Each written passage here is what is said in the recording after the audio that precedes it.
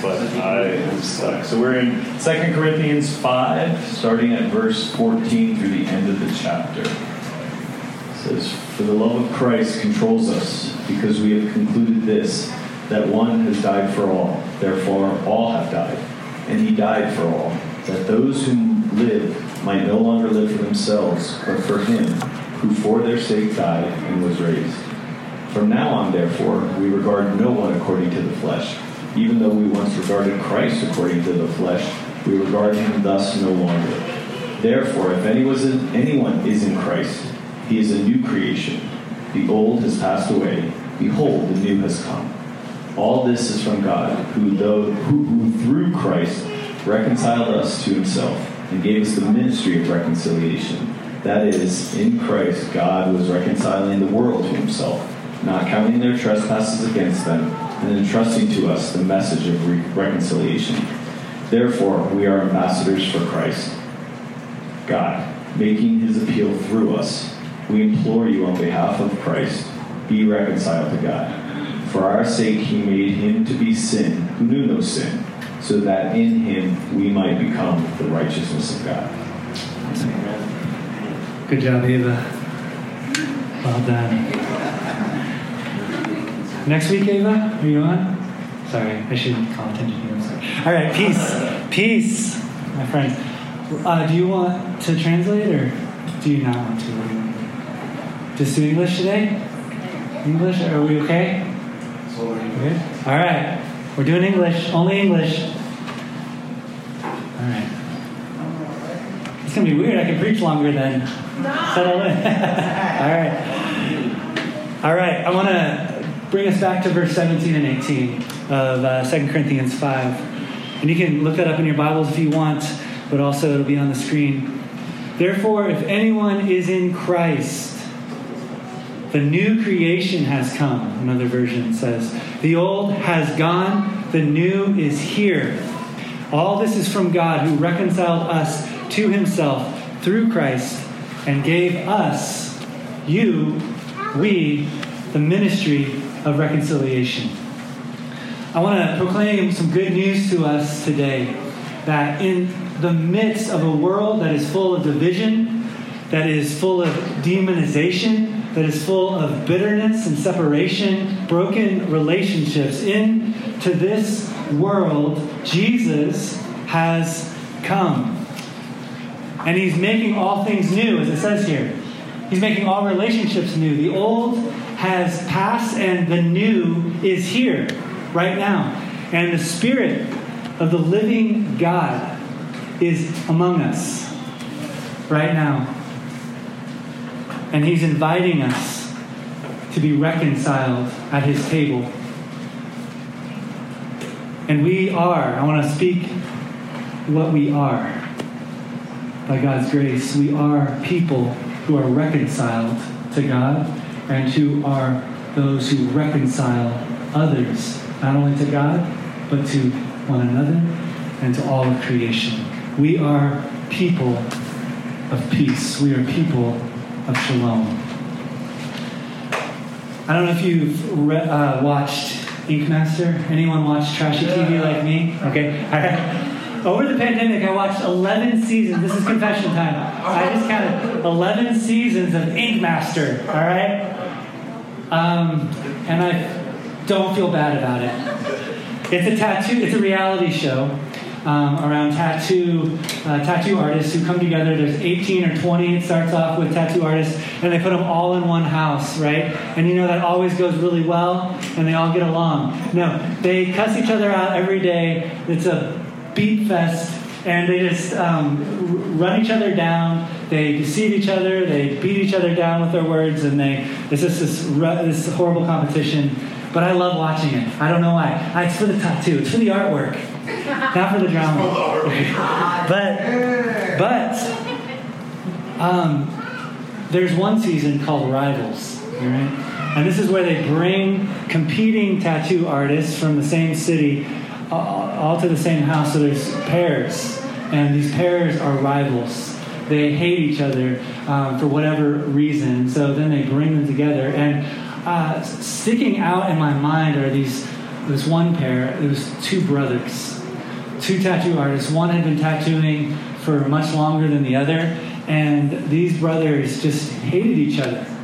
And they come on the show to like work out all of their dysfunction, and they would just belittle each other, slam each other, hurl words, just horrible words at each other, and it got to like fist fights sometimes, reality TV, whatever. But on the camera, like the interviews in between the fights, right?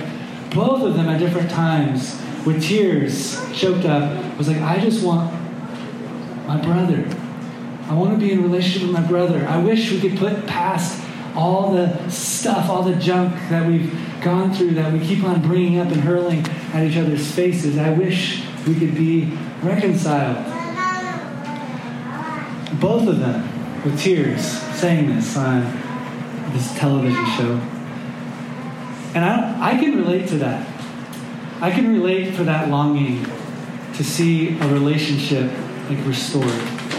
I can relate to feeling hopeless that a relationship is just broken, that it's just getting worse and worse, that bitterness and unforgiveness keeps on taking a deeper and deeper hold. And maybe even I contribute to more pain because I don't know the way out. But deep down inside, I want there to be healing. I want there to be restoration. I want there to be reconciliation. I want that relationship to be whole again. Can you relate to that? Can you feel that? Can you feel that in your family dynamics, in your marriage, in our neighborhood? Can you feel it in our church? There's relational tensions. Let's just be honest. Even in our midst here. As we come out of COVID, we're raw. All we've seen of each other is Facebook posts. And we're just like coming in. And there's relational tension. And we see this in the world. We see this in the political landscape. We see this all over the place, whether it's racialized pain, whether it's relational betrayal that we've experienced, whatever it is. But in this reality, in this struggle, in this relational pain, again, I want to proclaim this good news that Jesus, in the midst of relational brokenness, in the midst of division and demonization and separation and broken relationships, God is here. Jesus is at work, and He is bringing about reconciliation. He is restoring our relationships. He is healing our relationships. He is inviting us to His table of reconciliation and peace. And He's inviting us to be people of reconciliation and peace, people of shalom. So we've been talking about shalom this week in our house churches this month. We started about looking at shalom in ourselves. How do we relate to peace? How are we experiencing peace? How are we experiencing the absence of peace in our lives? And then the next week we took a look at our neighborhood, right? And we looked to see where is peace at work? Where is peace breaking through? Where is Jesus at work cultivating shalom in our neighborhood? And then last week we looked at some scriptures about God's heart for peace. Really, you could sum up the kingdom of God as shalom. What is shalom? It's the word we translate peace in the scriptures. And it's relational wholeness or wellness in three directions. Do you guys remember what these three directions are, what these three relationships are? The biblical understanding of peace isn't just like that we're all getting along and singing kumbaya. It's deep. It's profound. Shalom is relational wellness, restoration between us and God, our Creator. It also includes restoration and wellness between each other, human beings and human beings. And then it's so huge, it goes beyond just human relationships and relation with God. Shalom is restoration and wellness with us and all of creation, with the earth, with the rivers and the trees, the the environment, the ecosystems. God is bringing healing to all of this, wholeness to all of this. This is the good news. This is what Jesus is doing. This is shalom. And I want to call us into our identity as peacemakers. You see I wore a shirt? So you remember it better. Peacemakers. I want to call us into our identity as peacemakers. As people who've been invited to the table of Jesus and have experienced reconciliation with God and are invited to be a part of the reconciliation of all things by the Spirit of God. And I want to look at 2 Corinthians 5, our verse here that Mike read to us, 5:14 through 6:1. And here's the quick background here. Paul is writing his second letter. That's why it's called, Trump famously called it 2 Corinthians. But 2 Corinthians, the second letter of Corinthians. And it's the second letter because he had written a first one, right? And the first letter was Paul talking to the Corinthians about some really hard stuff. He's calling them out of a life of sin. He's calling them out of a life of some pretty dysfunctional, unhealthy habits of life, like super harmful behaviors. And he's calling them out. He's confronting them. He's saying, you need to come out of that life. Come into the life that Jesus has called you into. And of course, like me, when people call me out on stuff, I kind of get a little sensitive, right? Like I'm like, no, my first reaction is, whatever. Shut up. You're stupid. And I go on the offensive, right? Does anyone relate? No? Yeah, okay. Yeah, I see you. So, yeah, man, we lash out. And this is what the Corinthians did. They lash out. They lash out at Paul, and they start calling him weak. And they say, you're not a true apostle. Forget you. Who are you? I follow Apollos. I follow this guy. I follow that guy. But not you, Paul. And so Paul follows up with another letter after several, I don't know how long actually, but months and months. And he follows up. And this is a letter working for shalom, working for peace, reaching out to the Corinthians and affirming his love for them. And it's a letter of reconciliation. It's a letter that works for shalom, to restore the relationship between Paul and the Corinthian house churches. And so that's the context here. It's a letter of reconciliation, working for shalom. And he's reminding the Corinthians who they are, that they're a people of peace who have experienced peace with God and are to extend peace to others. And so here's the overall point. We're going to jump in, but I just want you to get the overall gist of this portion of Scripture here. Basically what Paul is saying is to accept reconciliation to God through Jesus is to step into reconciliation as a way of life. Did you hear that? To accept reconciled relationship with God is to step into reconciliation as a way of life. If we're going to be at peace with God, then we are taking on the mantle, the identity of being at peace with all people and all creation. Our identity as restored in relationship to God is one that is going to be restored to all people and to all relationships. And so that's what he's saying. In other words, you can't be reconciled to God and not be reconciled to other people.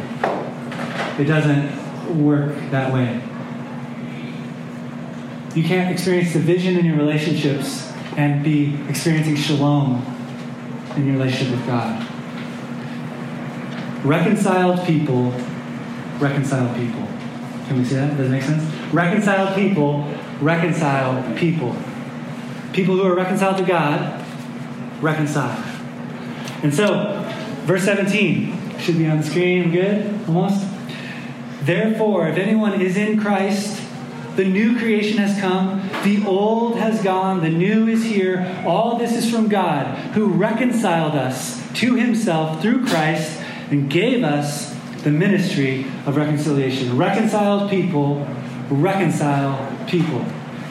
So if you are invited to be in a peaceful and restored relationship with God, then you are to be at peace and to work for peace in all other relationships.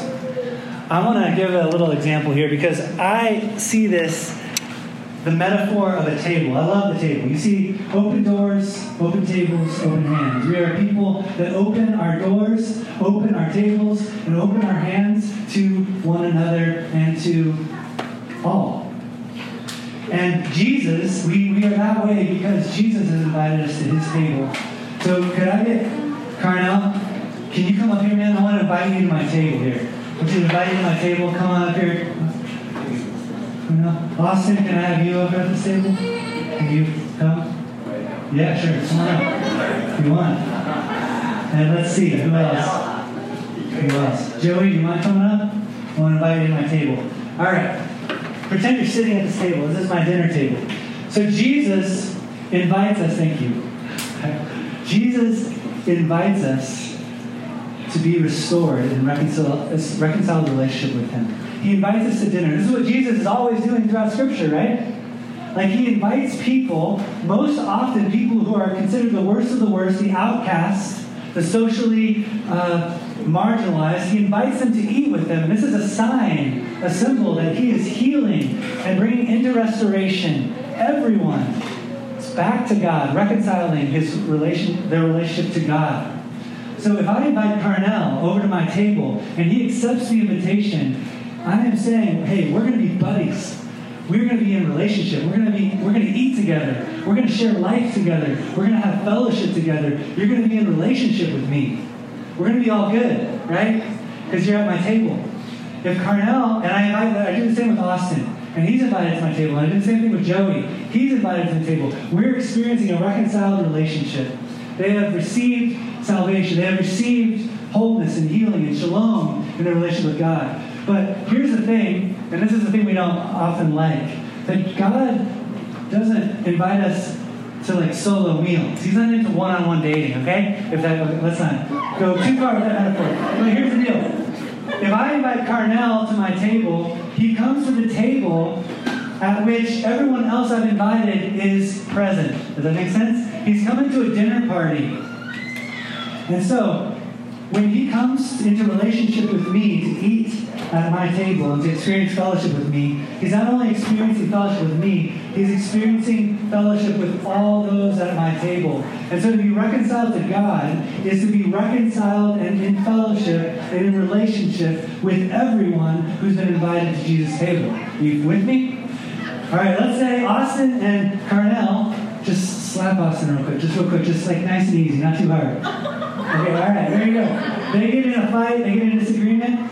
Austin shoots back some really mean words. It hurts Carnell's feelings. He shoots up some other words, and there's a fight, and there's disunity, and there's break. Now, we're at Jesus' table. We got to work it out. We got to experience shalom. But if Carnell says, you know what? I'm not going to work. It's not worth it. I'm not going to deal with this. And he says, I can't be in a relationship with Austin. I'm leaving the dinner table. Don't go too far away. Right there. You're leaving the dinner table. Who's he leaving? Everybody else.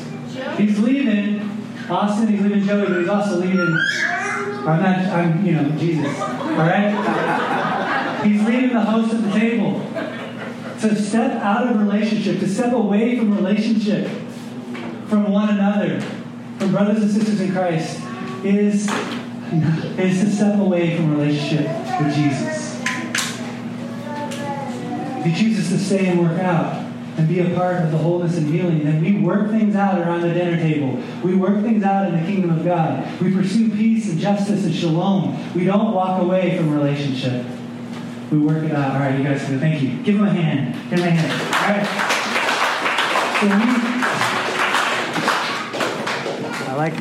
I like that slow clap. Whoever did that was good. All right.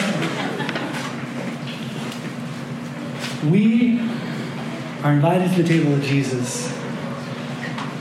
And we reconciled people reconcile people. We are peacemakers by nature of our reconciliation with God. We are reconciled with all things. And this is what Paul is calling people to. This is one of the reasons Jesus teaches us that forgiveness is tied to his forgiveness. Our forgiveness of others seems to be connected to his forgiveness of us. He says in Matthew 6:14 through 16, he says, "For if you forgive other people when they sin against you, your heavenly Father will also forgive you." And then he says, "But if you do not forgive others their sins, your Father will not forgive your sins." See the connection there? It's pretty intense. It's pretty intense. The level and the willingness to which we are willing to forgive and to pursue peace and to pursue shalom with one another is evidence of our relationship with God. Have we truly been restored with God? Dorothy Day, founder of the Catholic Worker Movement, said that we love God as much as the person we love least. Can you let that sit in for a minute?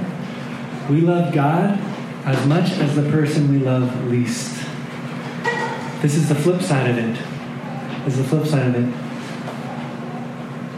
The two greatest commandments: love God with all your heart, soul, mind, and strength, and love your neighbor as yourself. In Matthew 25, it says that when you served when you visited the person in prison, when you gave the thirsty a drink, when you fed the person who was hungry, Jesus says, "You were doing that to me. Whatever you did to the least of my brothers, you've done to me." The person we show our love for God through our love for one another. We evidence our reconciliation with God to the extent to which we reconcile and make up with other people and forgive other people. So I'm going to put the rest in an email, all right? Because there's more, but I want this to sit with us. We, in a moment, after we sing a little bit more, we're going to eat together, and it's the first time we've eaten together in a long, long time, since March of 2020. And this has been central to our life together, to our community's life together. You can see the little quote on the back. As we pick up our plates, we put down our divisions. We believe that as we share fellowship around the table, Jesus is in our midst, working shalom, working healing, working restoration, working forgiveness. But we have to participate in that. We get to choose to be a part of his table and to pursue one another and be reconciled to one another, to be at peace with one another, and also to invite others to the table. He says we are ambassadors of reconciliation, having been reconciled to God. So I just want to ask you these last couple questions as you consider your response. We're going to sing, and I'll invite you up, Charlie, to... I just want to ask you, how is God inviting you to respond to other people at the table? How is God inviting you to respond to other people at the table? See, the table of Jesus, we can get the wrong idea. It's not like a super long table that you're okay if you just have to, if you're experiencing tension with somebody, you can just sit at the other end of the table. I know it works like that in real life, in this life, but in the spiritual realm, you're always like right across the table from them, right across the person. If you're at the table with Jesus, you're right across the table from the person that you have an issue with, that has hurt you, that has wounded you. So to come to the table of Jesus is to commit to reconciling with that person, to not leave. So who's that person? Who are those people? Is there a broken relationship that needs reconciliation in your life? Is there something you need to ask forgiveness for? Is there someone you need to forgive? Now, this doesn't always happen instantly, quickly, but what step can you make towards reconciliation? Maybe there is a relationship in your life. It says in Romans 12 that as much as it is up to you, be at peace. Cultivate shalom with one another. As much as it is up to you. That means go as far as you can go. You can't force the other person to meet you there. But you pursue it as a follower of Jesus, as one reconciled at the table. And so, what's that next step to pursue reconciliation? Maybe you've done everything and the person just said, I don't want to talk to you, I don't want to see you, I don't want to hear from you. then here's one thing you can still do. You can still pray. You can still pray that the Holy Spirit, the Spirit of God, the living God who is among us and in our midst, reconciling all things to himself, reconciling all relationships, would be at work, softening your heart, softening their heart, and bringing restoration so that you can experience shalom around the table of Jesus. So would you just, as you sing to the Lord Jesus in worship, that's an affirmation. You are saying, I am worshiping Jesus. I've been reconciled to God. And therefore, you are saying, I am at the table of the Lord. And I'm at the table with my brothers and sisters in Christ. And I'm at the table with my neighbors in the International District. And I'm at the table with everyone who crosses my path to seek and pursue shalom through the blood of Jesus. So let's sing these last few songs and then we'll eat together. If you're on the light team, go ahead and stand if you would like.